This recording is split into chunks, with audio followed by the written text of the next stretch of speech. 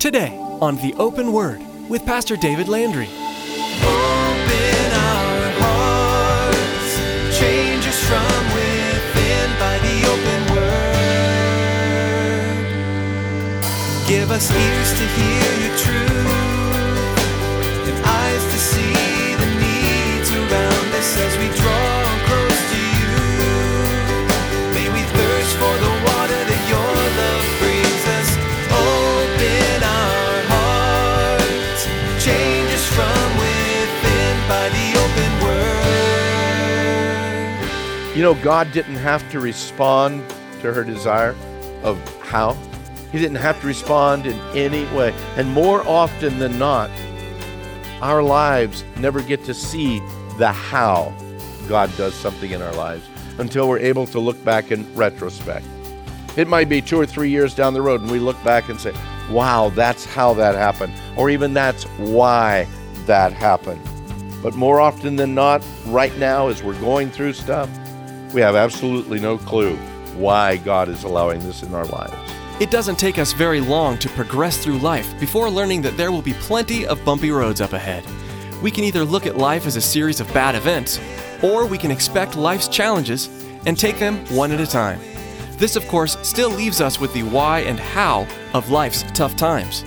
In today's edition of The Open Word, Pastor David reflects on the mystery of life's unexpected turns. In our study, we learn how many of the trials we face won't give us the why and how we seek, until we can look back in retrospect. Now here's Pastor David with today's message entitled, According to Your Word. Open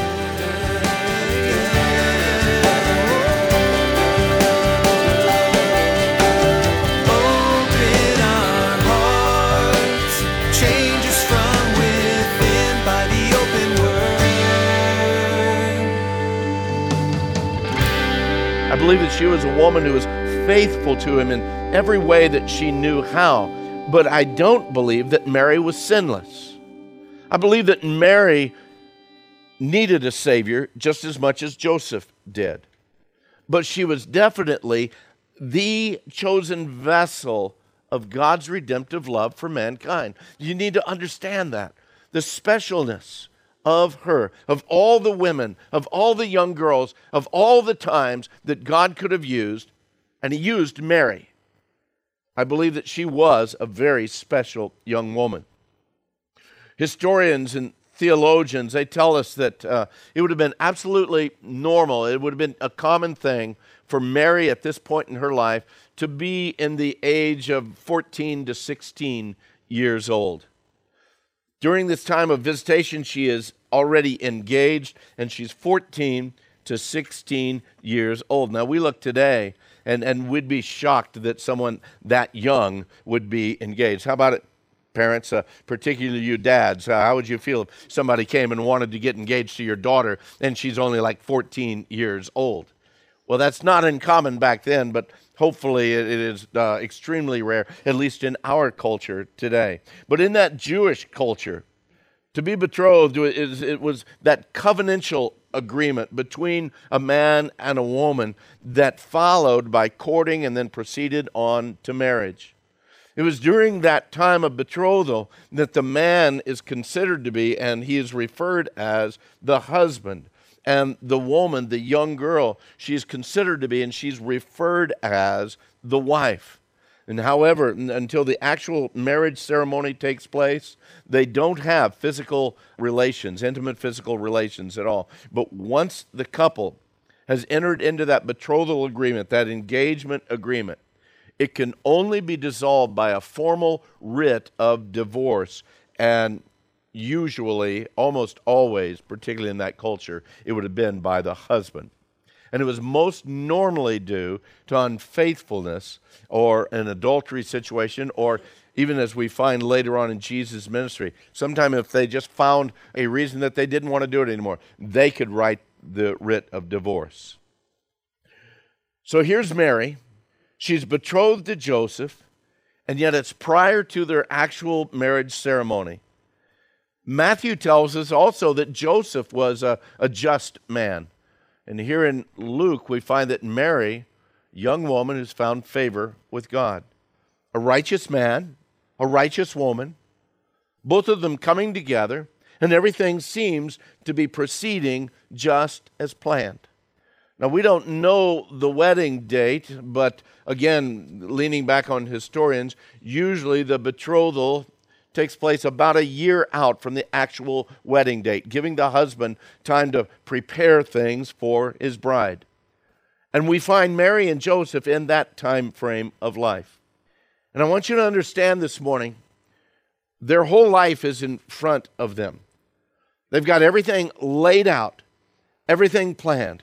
Here's a righteous man engaged to a righteous woman. Their wedding date is near in the future. Everything is planned for there. Everything was going along absolutely smoothly, probably, in their lives. And then suddenly, and without any kind of warning at all, God intersects their lives. He comes and, again, walks right in front of all of their plans.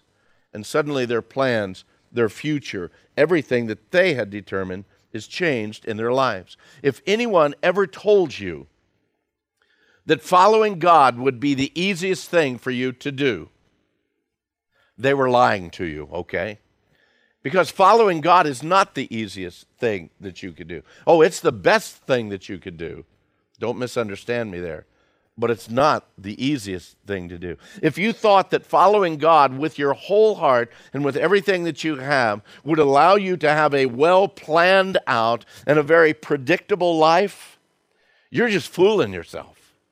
Because if I'm saying I'm not my own, but God is, again, not only the pilot, he's the co-pilot, man, and he's the navigator, and I'm just along for the ride, then you need to understand that there are going to be times in your life that God is going to make a determination in your life. God is going to call for a change in your life that you hadn't planned, that you hadn't purposed in your own life. You see, God doesn't intersect our lives to make our lives smooth, to make our lives easy, or to make our lives predictable. Not even planned out.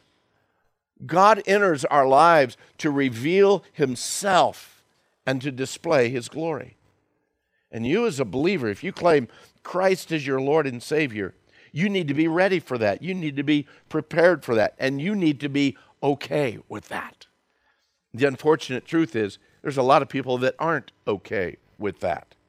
And when suddenly their life gets rocked by a situation, suddenly everything goes to pieces in their heart and mind, rather than in that peace that passes understanding, realizing, Lord, my life is in your hands. My future is in your hands.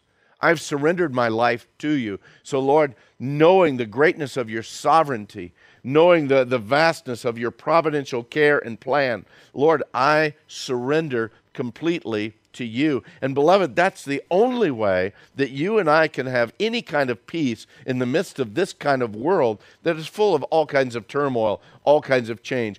And it's the only way that you and I can have peace when God comes in and says, hey, I need you to go over this way now, because I have something I need to show you, something I need to work in you, or something that I need to work through you to others. If we're honest with ourselves, sometimes these interruptions can be some of the most uncomfortable times in our lives. They're unexplainable in the normal run of things. And really and truly, they can only be attributed to the hand of God. All we can do is just simply surrender our lives once again into his providential care. The angel came to Mary not simply to tell her that she was a highly favored one. The angel didn't come just simply to say, hey, Mary, it's okay, the Lord is with you.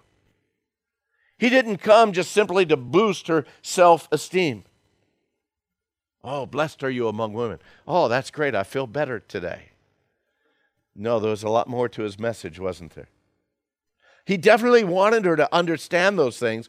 He definitely wanted her to know that she was truly found in favor with God. But the main focus of his message was not Mary. It was about how God was going to use Mary to glorify himself and to fulfill his plan of the ages. Beloved, there's going to be times in our lives when stuff happens within our lives totally out of our ability to be able to redirect them. A lot of you understand exactly what that's all about. The old saying from the poem is, the best laid plans of mice and men often go awry. The question isn't whether or not that's going to happen. The question to you this morning is how will you respond when it happens to you? How do you respond when suddenly everything that you had planned gets changed? How do you respond when everything that you've hoped for gets moved out of the way and something different is going on? The angel comes to Mary and explains a portion of God's plan to her. And you and I need to understand that the angel didn't give the whole plan to her at that time. As a matter of fact, God seldom lays out the whole deal, does he? We're just called to trust, to have faith that he is in charge. The angel tells her there in verse 31, he says, "Behold, you will conceive in your womb and bring forth a son, and shall call his name Jesus. He will be great and will be called the Son of the Highest. And the Lord God will give him the throne of his father David, and he will reign over the house of Jacob forever, and of his kingdom there will be no end." Again, the very fact that Mary was going to conceive and bear a son, that was an amazing announcement to Mary. But we're going to get to that a little bit later. First of all, I want us to take a look at what kind of a son he was going to be. The angel says, you're going to call his name Jesus. And here in Luke, Gabriel doesn't explain anything about that name. Yet in Matthew, the angel tells Joseph that you shall call his name Jesus, for he will save his people from their sin. The name we speak as Jesus is actually the same as Joshua or Yeshua in Hebrew. It's a contraction or a shortened version of a longer Hebrew name, Yahushua. Yahushua, which means Jehovah is helper, or the help of Jehovah. Jesus is the Greek version of the Hebrew Yeshua or Joshua. So simply by giving that name, Mary would have some kind of understanding that his name would mean Jehovah is salvation. Mary would have some kind of an understanding that this is a messianic declaration for my son, because even during that time, the young women of that time were anticipating and looking forward to the birth of Messiah. And every young woman was thinking that perhaps my child would be the Messiah. And now the angel comes and makes this declaration to Mary. And again, as she understood it's a messianic meaning, she's still troubled by some other things.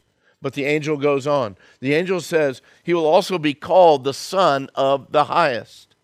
And this is no doubt a connection not only with his position, but also his true heritage.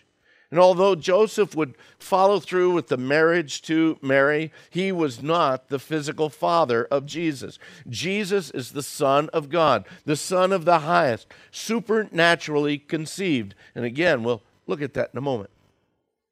In Mark's gospel record, we find the events surrounding Jesus' ministry with a Gadarene demoniac. You remember that as they went across the Sea of Galilee, and there on the eastern shores of Galilee in Gadara, there was a man filled with demons there, and as they got out of the boat, this demon came running up to Jesus.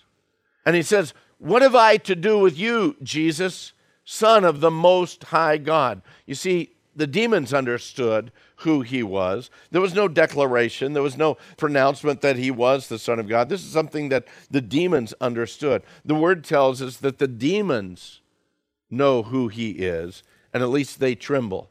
The unfortunate thing is mankind ignores those things. Mankind, even being given the truth, doesn't tremble at the reality of God. Even the demonic spirits knew who he was. Gabriel said, "You shall call his name Jesus. He will be called the Son of the Highest." And he also tells Mary that the Lord God will give him the throne of his father David. Deity and royalty combined in the person of Jesus. And although, again, his heavenly heritage speaks of him as the Son of God, his fleshly heritage brings him through the tribe of Judah. A branch shall rise up out of Judah. And it also brings him through the bloodline of King David. God had promised David that his royal line would become established and continue on forever. We read in 2 Samuel chapter 7, this word, this promise to David as the Lord speaks to him. And he says, "And your house and your kingdom shall be established forever before you. Your throne shall be established forever." And Jesus is the only one that really can fulfill that prophecy. No man, no physical man can fulfill that prophecy, but Christ can. A.T. Barnes puts it this way. He says, the promise to David was that there should not fail a man to sit on his throne, that his throne should be perpetual. And the promise was fulfilled by exalting Jesus to be a prince and a savior and the perpetual king of his people. Now, today, you and I, we look and we say, yes, Jesus is our king. Jesus is our Lord. But you need to also realize that he's not just our Lord. The time is coming when all of creation will understand that he has been king all along. He has been Lord all along. The word says that all of creation will bow before him. And the word says, and of his kingdom there'll be no end. As Gabriel speaks to Mary, and he tells Mary, behold, you'll conceive in your womb. Even with everything else that Gabriel said, I believe that Mary remains stuck on this part. Even with the declaration of the fulfillment of all of these prophecies, Mary is still back at the beginning of this statement. And why shouldn't she be? Of all the miracles and all the fulfillment of prophecy that God's going to work through the Messiah, the first one, and for Mary, the big one, the first one deals directly with her. You notice she didn't ask any questions about the fulfillment of the prophecies. She didn't ask any question about being son of God, about being the throne of his father David. She didn't ask any questions about that. The very first question she asked after Gabriel makes all these announcements, in verse 34 we read, "Then Mary said to the angel, well, how can this be, since I do not know a man?" She had not had intimate physical relations with Joseph or anyone at this point. Well, first of all, we also need to understand the difference of how she responds to Gabriel and how Zacharias responded to Gabriel. Remember last week we looked at Zacharias' response to Gabriel's announcement. Zacharias, you're going to have a child. And what was Zacharias' hey, you know what? I'm old, my wife is well advanced in years. He wasn't just wondering how it was going to happen. He actually asked for a sign. It was a hard thing for him to believe the message of that angel, even though the angel was standing right in front of him. So in his doubt, he asked the angel for a sign. He said, how shall I know this? And so after Gabriel explained very carefully who he was, by the way, I am Gabriel. I stand right at the throne. I've been sent here to give you the message, but because you doubt, he made him mute until the time that the child was born. But here Mary she's not doubting the message. She's simply wondering how this was going to happen. How can this happen? There's a vast difference in our lives between wanting proof that God is able to do something versus simply wondering how God would do something. In your life and mine, when we read in the Word and we think, yeah, but well, I don't think God can do that in my life. Or we hear the testimonies of another and we say, oh, that's great for you, but I don't believe that God's going to do that in my life. That comes from the attitude, the actions, and perhaps even the words of ones that would say something, I don't believe that God is able to fix this one. Prove it. Or make statements, whether it be verbal or at least thinking through it in our minds. I don't believe that God can change this for the good. show me. Or to perhaps ponder the thought, there's no way we're going to be able to, and then you fill in the blank. You see, those are words, those are thoughts, those are attitudes of doubt. They're not positions of faith. They're attitudes of doubt. Whereas the heart and the mind of Mary is the attitude or the actions or the words that would come out, Lord, how will you do this? Oh, I believe you're going to do it, but Lord, I don't know how you're going to do it. You're going to work this in my life? That's awesome, God. How is that going to work? Lord, what's my place in all of this? Lord, you're calling me to this situation, or this thing happened to me. My life is suddenly in absolute turmoil. So Lord, what is my place now in this? I know you're still in control. So what do you want me to do in this situation? It's the heart, it's the attitude, it's the mindset that says, I don't understand this, but I'll continue to move forward in faith in you, God, because I know that you are in charge. You know, God didn't have to respond to her desire of how. He didn't have to respond in any way. And more often than not, our lives never get to see the how God does something in our lives until we're able to look back in retrospect. It might be 2 or 3 years down the road and we look back and say, wow, that's how that happened. Or even that's why that happened. But more often than not, right now as we're going through stuff, we have absolutely no clue why God is allowing this in our lives, what God is going to do with it. We just simply have to trust Him. And beloved, you need to understand too that there's a lot of times we'll never get that answer this side of glory. We may go our entire lives, wonder why this happened to me or to my family member, why this happened, why this situation took place, what's going on at this particular arena of events. We may never know this side of glory. That's why we need to be those kind of people who are willing to trust Him. We need to recognize that there's going to be things in our lives that'll never make sense. But are you willing to trust Him? For Mary, Gabriel gave at least a portion of the answer. He didn't go into detail, and so neither will we, nor should we. Gabriel told Mary in verse 35, the angel answered and said to her, the Holy Spirit will come upon you. The power of the highest will overshadow you. Therefore also that Holy One who is to be born will be called the Son of God. Beloved, this is going to be a supernatural work of God. It's not going to be the intervention of man in any way, shape, or form. And no, I don't believe that God came down and in some form had relations with Mary. No, I don't believe that at all. I believe that this was the very same creative power that God used when He spoke the worlds into existence. You don't believe that God's more than able to create life? That's what God does. God is the creator of life. Now, when did it happen? Well, we don't know. Maybe it happened right then. Open our hearts, change us from within by the open word. We hope that today's edition of the Open Word has been a blessing to you. If you live in the Casa Grande, Arizona area, we want to invite you to join us for worship. The messages that you hear on the Open Word are produced from worship services at Calvary Chapel, Casa Grande. Maybe the teaching you heard today is exactly what you're looking for in a church. Then please join us. We meet Saturday evenings and twice on Sunday morning, as well as throughout the week.